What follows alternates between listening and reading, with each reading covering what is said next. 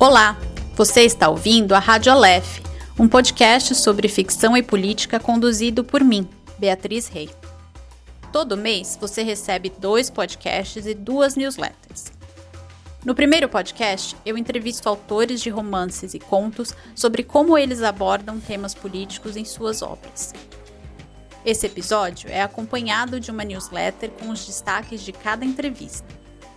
No segundo podcast, eu discuto a relação entre ficção e política em diversas obras com o jornalista João Vilaverde, que é o nosso convidado fixo. Esse episódio é acompanhado de uma newsletter com textos meus sobre os livros discutidos a cada mês. As newsletters são sempre em inglês e em português.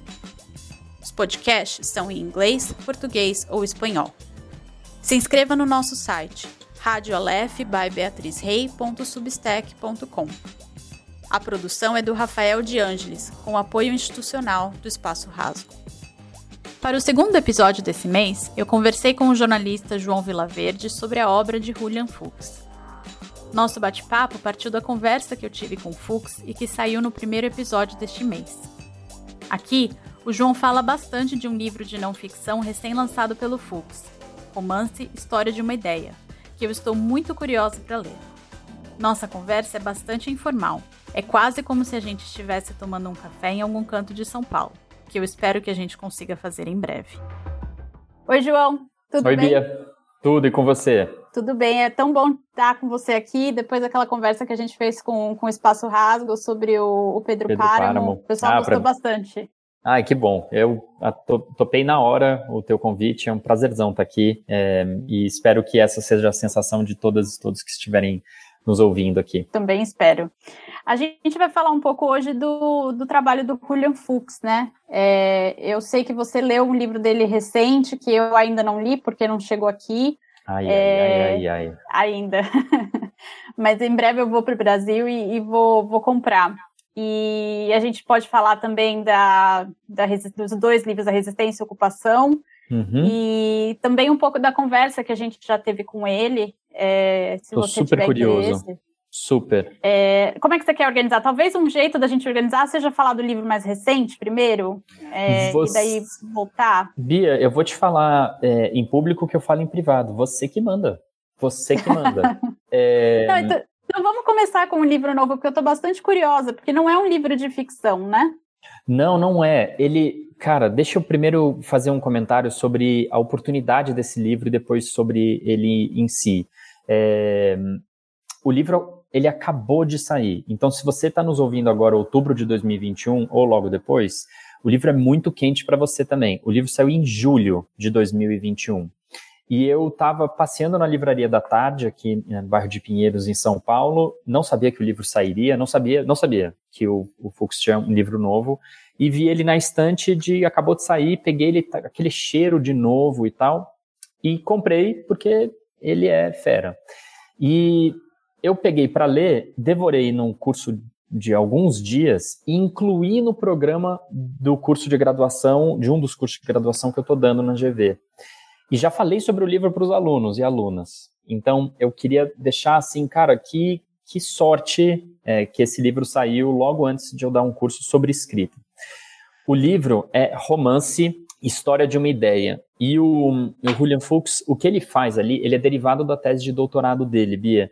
E o que ele faz ali é basicamente, de uma forma super acessível, dizer, olha, por que o romance existe? Desde quando ele existe? Que homens e mulheres trabalharam com ele? Como que ele evoluiu em linguagem e impacto nas pessoas, né? É óbvio que ele é muito calcado na Europa Ocidental, mas ele também traz muita coisa de China, que eu achei muito interessante, eu não conhecia. Que legal.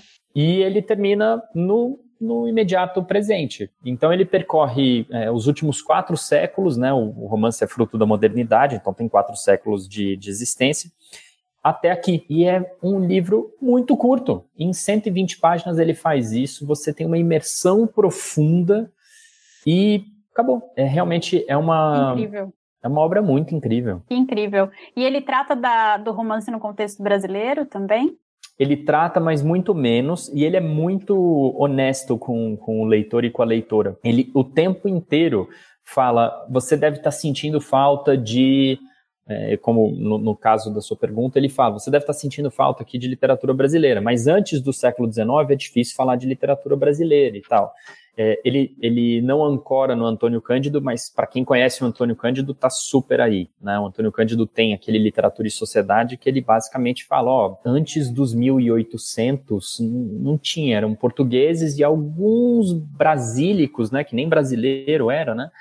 Ilustrados que escreviam suas obras, mas também não tinha imprensa, então ele é bastante rigoroso nesse sentido, e quando ele vai falar de Brasil, ele fala mais do século XX, né? Mas não é o foco da obra dele, né? O foco da obra dele é dizer, basicamente, assim, que ideia que está por trás do romance. Ele nasce quando a gente começa a questionar a religião. Por que a gente se organiza em torno de ideias estabelecidas? No fundo, o romance é uma ideia nova, né? Sim, e a gente começa a se questionar sobre os monarcas. Por que esse cara é rei? Só porque ele é filho do outro rei? E aí o filho dele automaticamente vai ser rei também? Por que é assim? Por que precisa ser assim, né? Que barato. E aí a gente começa, sempre ele falando a gente, porque, né, somos todos, como diriam Pasolini, filhos dos nossos antepassados, mesmo aqueles que são de outros países. Aí a gente começa a degolar rei e rainha, né, Bia? E na hora que a gente degola eles em praça pública, a gente já mudou. Então, a gente não pode ler as mesmas coisas que os nossos pais e mães estavam lendo, né? E uma parte que eu considerei especialmente interessante do livro é quando ele já está no século XIX, comecinho do século XIX, final do século XVIII, ali, Goethe na Alemanha, Balzac na França, e ele começa a falar, ele começa a apontar e trazer trechos de romances, trechos que não são óbvios. Aí você lê o trecho e depois o do Sorel é muito marcante nesse sentido, o preto e o vermelho. E aí depois que você termina de ler o trecho, ele começa a te destacar algumas coisas que estavam ali e você nem pensou direito, que é o fato de que o romance ele também serve para entreter. A gente passou a ter tempo livre na modernidade. Então a gente trabalha, a gente tem novas classes sociais, a gente não é só aquela coisa do feudalismo e tal, a gente tem os trabalhadores e trabalhadoras, a gente tem uma relação com o capital, que antes não existia, né? A gente vai para a cidade, mas a gente também tem tempo livre. A gente também tem, assim, cara, eu não tenho mais nada para fazer agora, tô entediado, tem bulhufas. E aí você vai ler. Nossa, é um livro sobre literatura, mas também é um livro sobre muitas outras coisas, então. Muito. Tem 1000 trechos, né? Esse é aquele tipo de livro que você folheia e aí tem... vai marcando, né? Nossa, eu tenho 1000 marcações no livro e aquelas 1000 orelhas que eu vou marcando. Mas tem um que eu acho que é muito sintomático do que livro é esse. E me permita ler. Por favor. Ele fala o seguinte, ele está fazendo uma discussão sobre a ideia por trás do romance e dialogando com Adorno e Sartre, mas ele faz isso sem ser chato, tá? Quem está nos ouvindo, normalmente quando você ouve em voz alta alguém falar Adorno, você fica, ai meu Deus. Lá vem. Mas ele faz isso sem ser chato. E esse trecho é o seguinte: se a arte se quer viva, se quer recobrar algo de sua eficácia, deve ser autônoma, deve ignorar seu efeito no mundo, atentar apenas à sua elaboração formal. Que ninguém mais pergunte com que finalidade o escritor escreve. Escrever é a própria finalidade. Que lindo. Muito. E para fechar minha tagarelice nessa parte inicial, Bia, eu acho que o romance, ele rompe com essa ideia de que a gente precisa escrever, que é derivado desse trecho que eu acabei de ler, que a gente precisa escrever por uma questão tanto de influenciar corações e mentes, que é a escrita religiosa, né? Que mais recentemente vira a política também, né? Você mistura, então você escreve para convencer as pessoas do socialismo, para convencer as pessoas do nazismo, para convencer as pessoas do cristianismo, que seja, né? Não, você escreve porque você escreve porque você lê. Então, se você está lendo Balzac, está lendo Machado, está lendo Itamar Vieira Júnior, você escreve também. E você escreve para entreter, você escreve para informar, você escreve para fundar a psicologia, né? A psicanálise vem do romance, e isso está bem claro também no William Fuchs, nesse livro novo dele. E eu acho isso muito impactante, porque isso é não só a modernidade, mas isso é uma razão de existência, né? Assim, a gente assiste séries porque a gente assiste séries, a gente toma café porque a gente toma café e a gente lê e escreve porque a gente lê e escreve. Então, João, essa sua fala e o trecho que você leu é bastante interessante, porque na conversa que eu tive com o Fuchs, ele, quando escreveu Ocupação, ele defendia uma ideia, ele enxergava a literatura como a literatura que devia ser ocupada. Então, ele fala bastante na conversa de que, naquele momento, em momentos excepcionais, e aí ele está falando principalmente do contexto brasileiro, que você tem que tomar um passo excepcional e deixar a literatura ser ocupada. E aí, no caso da ocupação, ele deixa o livro dele ser ocupado pelas pessoas sem teto em São Paulo, que ele acompanhou. E aí entra a ideia de autoficção, né? Nem tudo é verídico, algumas coisas ele trabalha e tal, mas... então, nesse momento, ele pensava isso, mas aí, no final da nossa conversa, ele falou, olha, mas mais recentemente eu tenho pensado que, principalmente desde a eleição do Jair Bolsonaro, a gente chegou num ponto que a gente só fala de política, é o tempo inteiro falando de política. Então, ele diz isso de uma maneira que é muito, muito, muito, muito brilhante, mas que ele defende uma literatura total, que não fala do político, mas não só do político, fala do político e do não político, do que é o eu, do que é o outro, de tudo, que a literatura tem que ser o que a gente quer que ela seja. Isso foi muito bonito. E na entrevista, eu também já fiz uma conversa com o João Paulo Cuenca, né, que vai sair em novembro. E ele fala uma coisa muito parecida, que a literatura ela não tem que estar a serviço da política. Né? Se você fala dessa coisa de como nasce a literatura das ideias religiosas, e daí passa, né, tem essa transição para escrever como forma de convencimento de comunismo, de socialismo, enfim, de qualquer ideologia política, que a literatura tem que ser a literatura. E aí o uso que se faz disso é para além da função, do ato de escrever. Então, acho que isso é uma coisa que, aí pensando no tema, né, do nosso podcast, é bem interessante de ver como isso se desenvolve nesse livro dele novo, dos próprios romances dele, do Fuchs, e como outros escritores da geração dele, como é o caso do Cuenca, também estão nessa linha, né? E é interessante, eu estou curioso para ouvir mais sobre o papo seu com ele. Eu sei que depois eu vou ouvir no podcast mesmo, mas porque os dois, mas falando especificamente do Fuchs, eles são jovens e portanto, eles têm essa dificuldade inerente ao jovem 400 anos depois do romance ser instalado, que é você tem 400 anos de leitura antes de você, que provoca um esmagamento na música, que é muito mais jovem, música popular, né, do que no romance. 400 anos atrás, você já tinha gente fazendo romance. E aí você vai fazer o seu, você inquestionavelmente deve se questionar, essa frase ficou ótima, sobre como eu vou ser original aqui. Alguém já fez isso antes, alguém já teve essa ideia antes, alguém já escreveu um parágrafo melhor do que o meu, ou pelo menos igual ao meu, mas fez antes.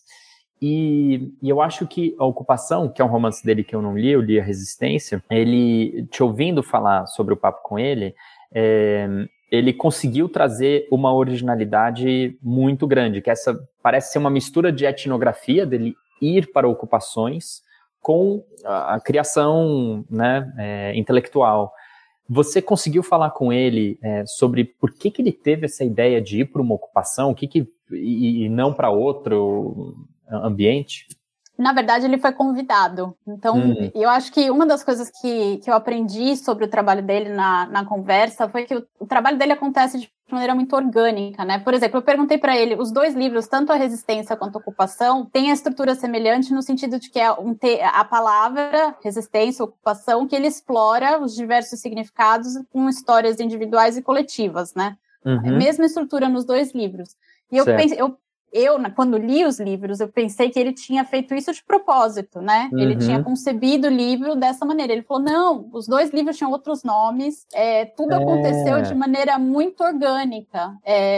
Então, assim, ele contando isso, eu acho que todo mundo que está ouvindo a gente, se não ouviu ainda o podcast, volta lá e escuta, porque eu acho que é uma coisa muito de como você falou, né, a escrita pela escrita, de como a escrita toma o seu próprio rumo. E acontece como quer acontecer, sabe? Meio que como um imperativo. Então, ele é convidado para essa ocupação. Quando ele está escrevendo o segundo livro, ele já tinha tido algumas experiências anteriores que ele acaba mesclando. Então, vai acontecendo. E aí, ele se vê forçado a escrever, né? A colocar isso.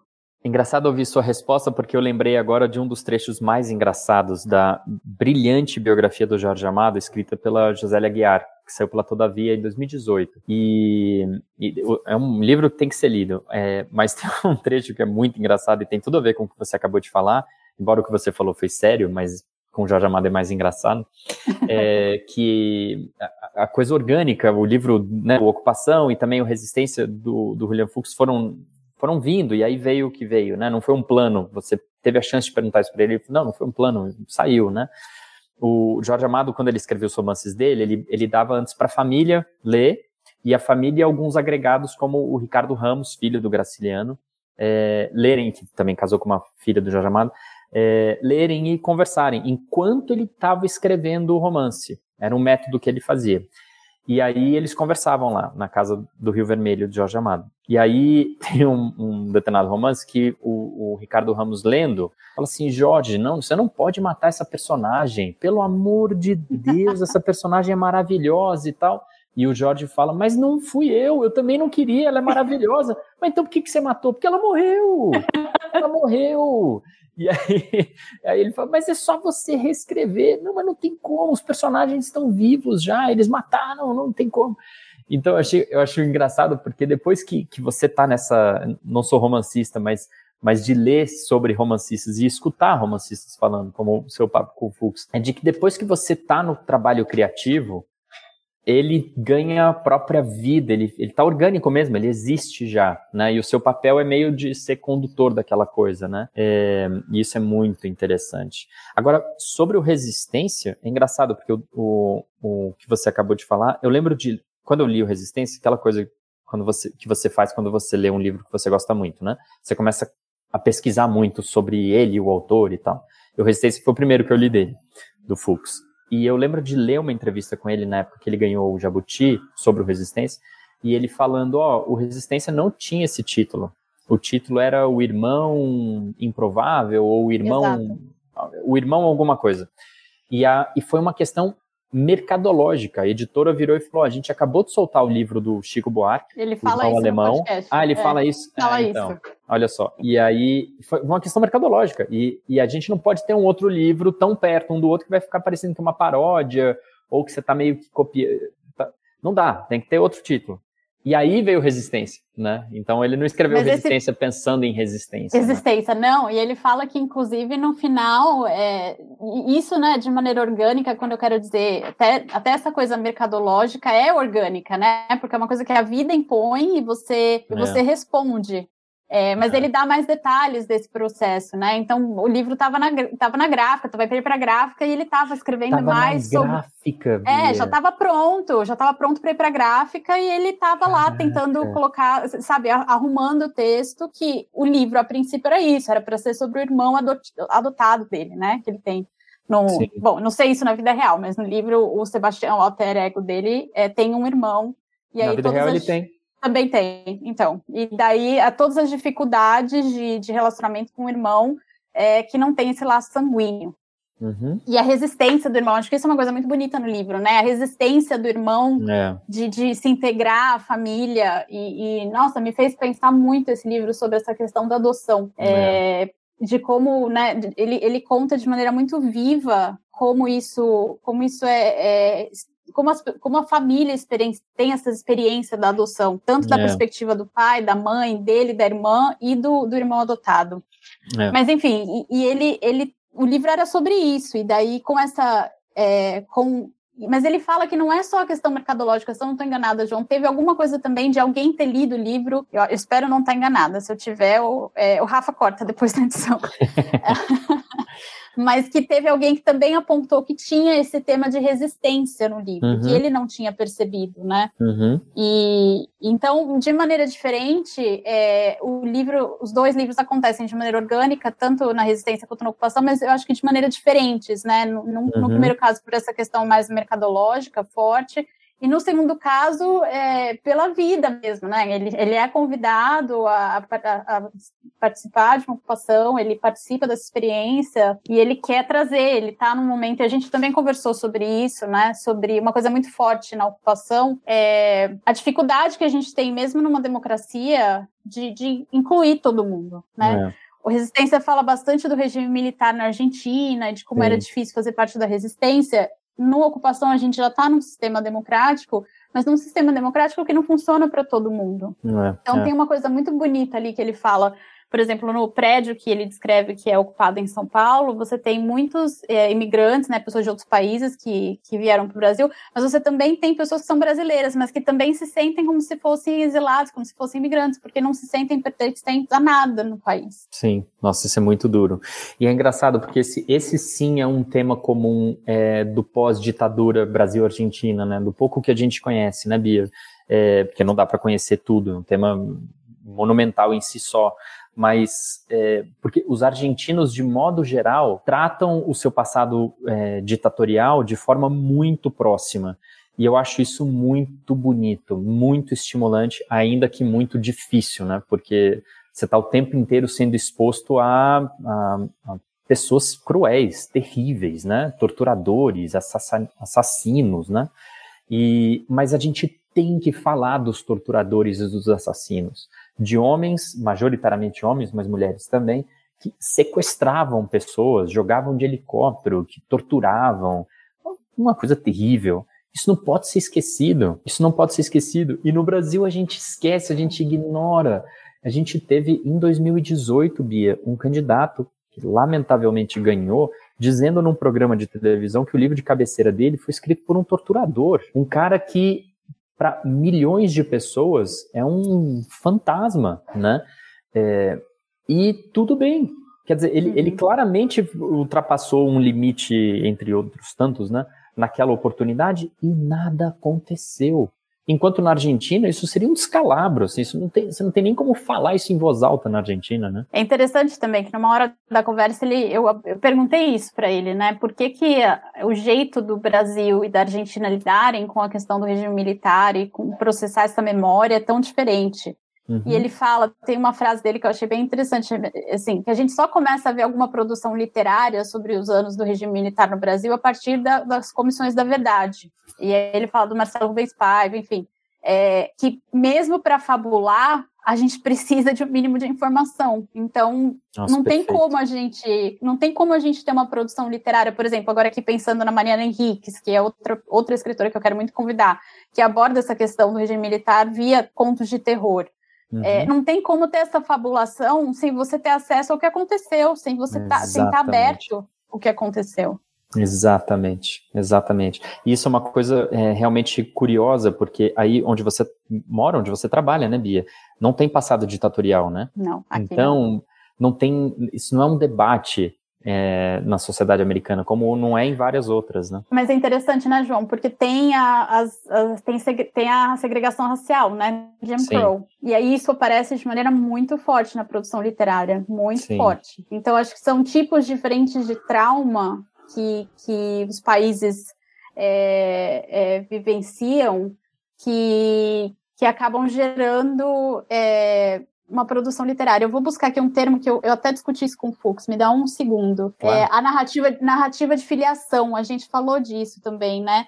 Que essa literatura que tenta entender o eu presente através das experiências anteriores, de gerações anteriores, e ele se encaixa nisso, né? O Fux. Principalmente com resistência, eu acho. menos a ocupação. E também com o conto dele, que foi através desse conto que eu conheci o trabalho do Fuchs, que é O Jantar. Não sei se você já leu.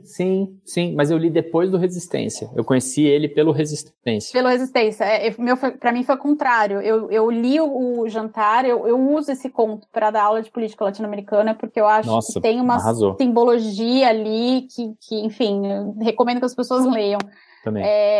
Mas é muito essa literatura de filiação, né? Essa coisa de você entender o trauma do passado, você usar... Aí, mais uma vez, né? Não é usar a literatura, não quero dizer usar a literatura, mas você escrever como forma de resposta a esses traumas, né? E a gente não vê, nos Estados Unidos não tem essa coisa do regime ditatorial, mas tem o racismo institucionalizado. Né? Tem o racismo institucionalizado. Que é o que a gente tem hoje no Torturado, né? Um romance todo, embora uma parte grande do romance aconteça durante a ditadura militar brasileira, mas ela não é um tema, porque, enfim, sem dar spoiler para quem não leu o Torturado, mas o grosso da história são de pessoas que, mesmo em regime democrático, e aí se amarra com a ocupação do Fuchs, são excluídas, né? São marginalizadas, são ignoradas, que é pior do que são enfrentadas, porque para você enfrentar, você reconhece que o outro está ali na tua frente, para você enfrentar ele, né? São pessoas ignoradas, né? Desprezadas, invisíveis. Isso é muito cruel. Agora, me permita fazer um comentário que eu acho que é salutar dentro desse papo sobre o Fuchs, enfim, sobre literatura, sobre romance, que é o direito também de você não gostar. A gente está falando de gente que a gente gostou, né? O Fuchs e agora citei o Itamar, a gente foi citando, né? Lembrei também da biografia da Josélia sobre o Jorge Amado. Você citou o Cuenca no começo do nosso papo, mas a gente pode também não gostar, né? Sem dúvida. E um trecho que eu adorei, sempre tentando fazer esse comic relief, que eu sempre acabo fazendo sem querer, que eu adorei também do romance História de uma Ideia, o livro novo do William Fuchs, é quando ele tá falando de livros grandiosos e maravilhosos e tal, mas ele cita também uma perrenga do Tolstói com o Shakespeare, porque o Tolstói achava o Shakespeare uma merda. E o Fuchs, ele gasta muito tempo falando do Shakespeare, tem que gastar, e aí ele vem e fala o seguinte, ó, que eu vou ler também. Pense em Tolstói neste momento, é nesse livro, é desse jeito o livro do Fuchs, tá? Penso em Tolstói neste momento, ele tá falando diretamente contigo, com o leitor e com a leitora. E com ele encerro minha breve resenha de toda uma época. Eu tô aqui na página 102, indo para a página 103 do livro. Penso em Tolstói e no desprezo que ele professava por Shakespeare. E aí vai, ele põe um trecho e põe assim. Disposto a contestar essa unanimidade tão suspeita, Tolstói resolveu empreender uma leitura minuciosa das obras em questão, e o que encontrou satisfez os seus anseios. O que Tolstói encontrou em nada o satisfez. Rei Lear, King Lear, Romeu e Julieta, Hamlet, Macbeth, longas horas dedicou a cada uma dessas peças tidas por supremas, e só o que lhe restou foi a perplexidade provocada pela experiência. Abre aspas, agora é o Tolstói, citado pelo Fuchs.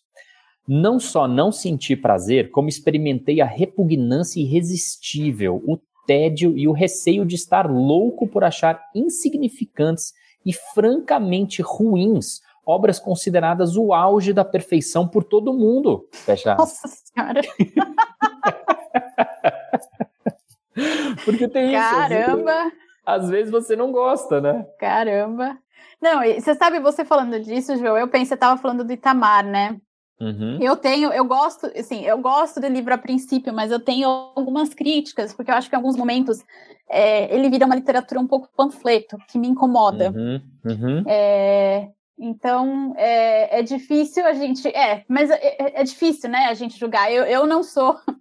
Acho que eu não tenho, obviamente, o patamar do Tolstói para fazer uma coisa desse jeito. Claro que tem, todos temos. Mas temos.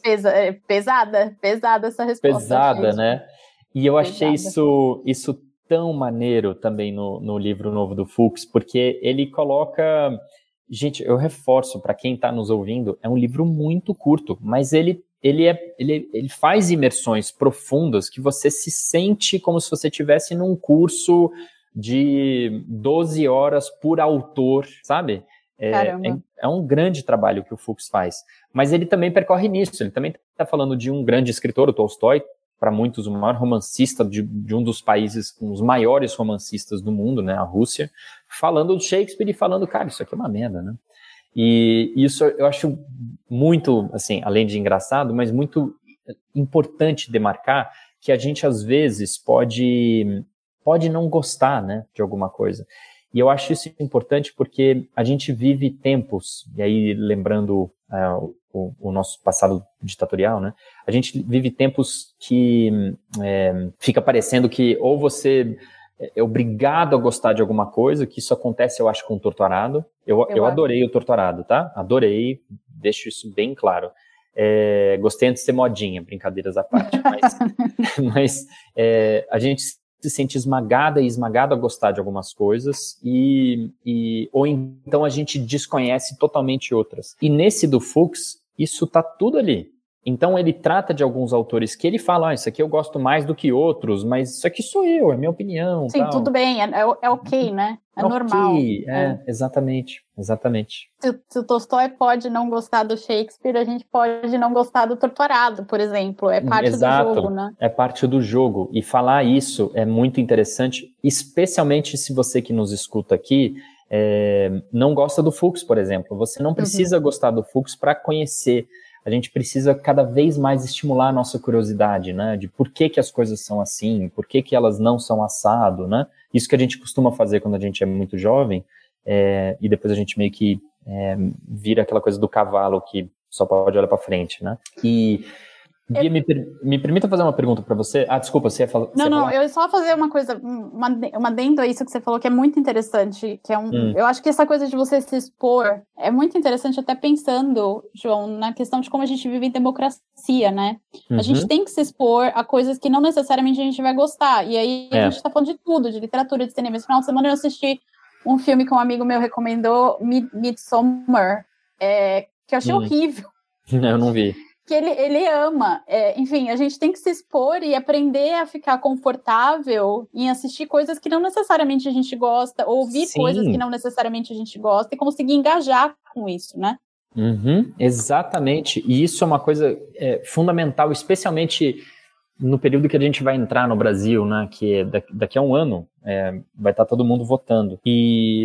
E vai ser muito, muito difícil. Como sempre é ciclo eleitoral no Brasil, mas esse tende a ser especialmente tóxico, né? E eu acho que isso é importante, porque, como você mencionou do Fuchs, agora a política está em todo lugar e tal, isso, aquilo, que gera até uma certa chateação, eu compreendo. Mas a gente vai viver um período em que, cara, se você não gostar de um certo autor ou autora, ou de uma certa música, ou de uma certa série, ou de uma certa forma de se vestir, você vai ser visto como do outro lado. Sendo que, não, às vezes você é uma pessoa de esquerda progressista que por acaso não gosta desse autor, né? Sem dúvida. E vice-versa, né? E eu acho isso especialmente relevante. Agora, Bia, deixa eu te fazer uma pergunta também, porque uma coisa que saltou a mim lendo esse livro novo do Fuchs é que ele fala o seguinte, a gente tem aquelas obras extraordinárias de 400 anos atrás, tipo Robinson Crusoe, Dom Quixote, que nos esmagam, né, que são obras famosas e brilhantes há tanto tempo, né, que todo mundo meio que compra ou baixa, porque é domínio público, você não precisa comprar, ou compra edições lindas para ter em casa e tal, mas ninguém lê, né, e é uma coisa que é uma literatura feita essencialmente para te entreter, ela não te informa, né? No Don Quixote é um sujeito que vive e acredita que os moinhos e vai atrás e anda a cavalo, e no Robinson Crusoe o cara é o único que sobrevive de um naufrágio e fica na ilha e vê como é que ele planta, conhece o Sexta-feira e tal. Isso não está te informando sobre nada, é uma história para te entreter, como assistir Friends, por exemplo, né? Você está se entretendo. Nos últimos par de décadas, né, e isso também está no Fuchs, isso passou a ser flagrantemente rechaçado, de modo geral, pelo público leitor. A literatura não pode te entreter, a vida é muito dura, a literatura tem que e bem ou mal, a ocupação é isso, resistência é isso, né? Sim. É claro que também te entretém, mas ele não está lá para te entreter. E eu te pergunto, dentro disso, assim, como que é a sua relação com a leitura? Você faz leituras de obras que é basicamente para te entreter, ou você acaba meio que buscando sempre uma certa temática? Como que é isso para você, essa experiência? Olha, João, eu acho que eu leio uma mescla. Por exemplo, eu gosto muito de história de detetive. Muito. Então, eu adoro ler história de detetive.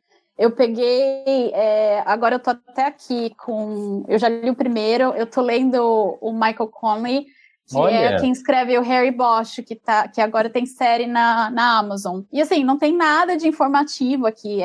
Assim, eu fico fascinada pelo processo de você descobrir pistas e como se quem matou, quem não matou. Eu cresci lendo Agatha Christie. Então, perfeito. Para mim, Agatha Christie foi o que alimentou. Eu comecei a ler, isso vai estar na newsletter que vai sair amanhã, eu comecei a ler com o livro Menino do Dedo Verde, que é uma história de fabulação, não tem nada de informativo ali, é um menino que tem um dedo mágico, que onde ele toca, crescem plantas. E isso me deixou encantada. Nossa, eu fiquei encantada. E daí disso eu comecei a ler Agatha Christie. Então, o meu processo de formação como leitora foi muito na fabulação. E eu acho que foi assim, aí, óbvio, né, na faculdade você lê coisas de outras, você se expõe, você lê outras coisas, enfim, eu comecei a ter outros tipos de leitura, mas eu não faço só leitura, por exemplo, eu adorei os livros do Fuchs, mas não é só esse tipo de literatura que eu leio.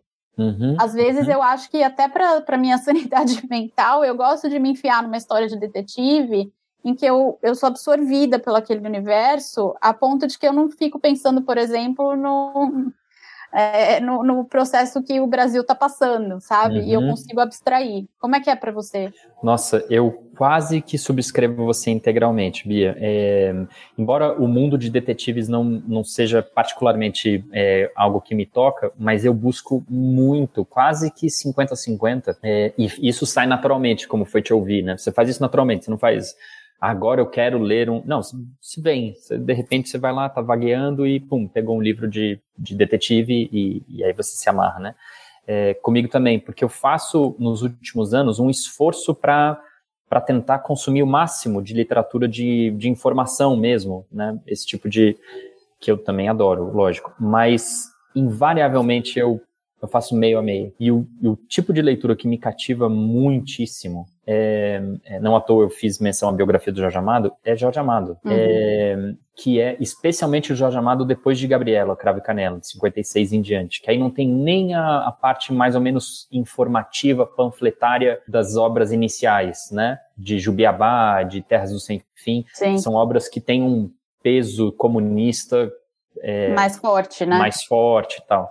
Do Gabriela em diante é a vida do povo marginalizado, do sujeito do bebum de botequim em Salvador, e isso me entretém muitíssimo. Eu poderia passar a vida lendo essas obras e relendo essas obras e obras semelhantes, né? Obras semelhantes. Tem muito vindo de Pernambuco, inclusive nesse sentido agora, assim, livros ótimos, divertidíssimos, de bordéis, de malandro, de cafetões e tal, esse tipo de literatura que é basicamente de entretenimento, é o equivalente Sim. de detetive sem as pistas, né? Sem as pistas. Eu Você sabe, adoro. Um autor que eu gosto muito é o Haruki Murakami, por conta, não sei se você já leu, mas por conta eu gosto muito de entrar em outros universos, sabe? Eu adoro isso, e o Haruki Murakami faz isso de uma maneira absurda. Super. A trilogia do rato, pra mim, assim, eu vira e mexe, eu volto e leio, e releio, porque eu acho fantástico. Ele tem uma obsessão por umas coisas, ele tem obsessão por hotéis, que aí eu comecei a ter obsessão por hotéis agora. Então eu vou num hotel e eu fico prestando atenção em tudo, se é bizarro, se não é bizarro. Nossa, tem um personagem, né? Tem um personagem que agora eu não vou lembrar o nome, que é o que fala do livro Dance, Dance, Dance, que ele fica dance, que eu acho que é o homem corneiro, é o homem cadeiro, sei lá como é que é o nome do homem, mas é uma coisa assim, completamente fantástico, sabe? Eu gosto Sim. demais.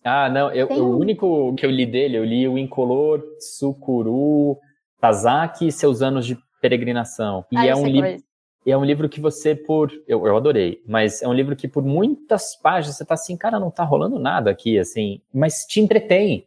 né? Te pega, né? Eu também gosto, agora pensando essa pergunta que você fez é muito boa. Eu gosto também bastante de livros que me fazem pensar sobre a vida em geral, sabe? Acho que o Murakami tem isso. Tem um livro que eu gosto muito, que chama Trem Noturno para Lisboa.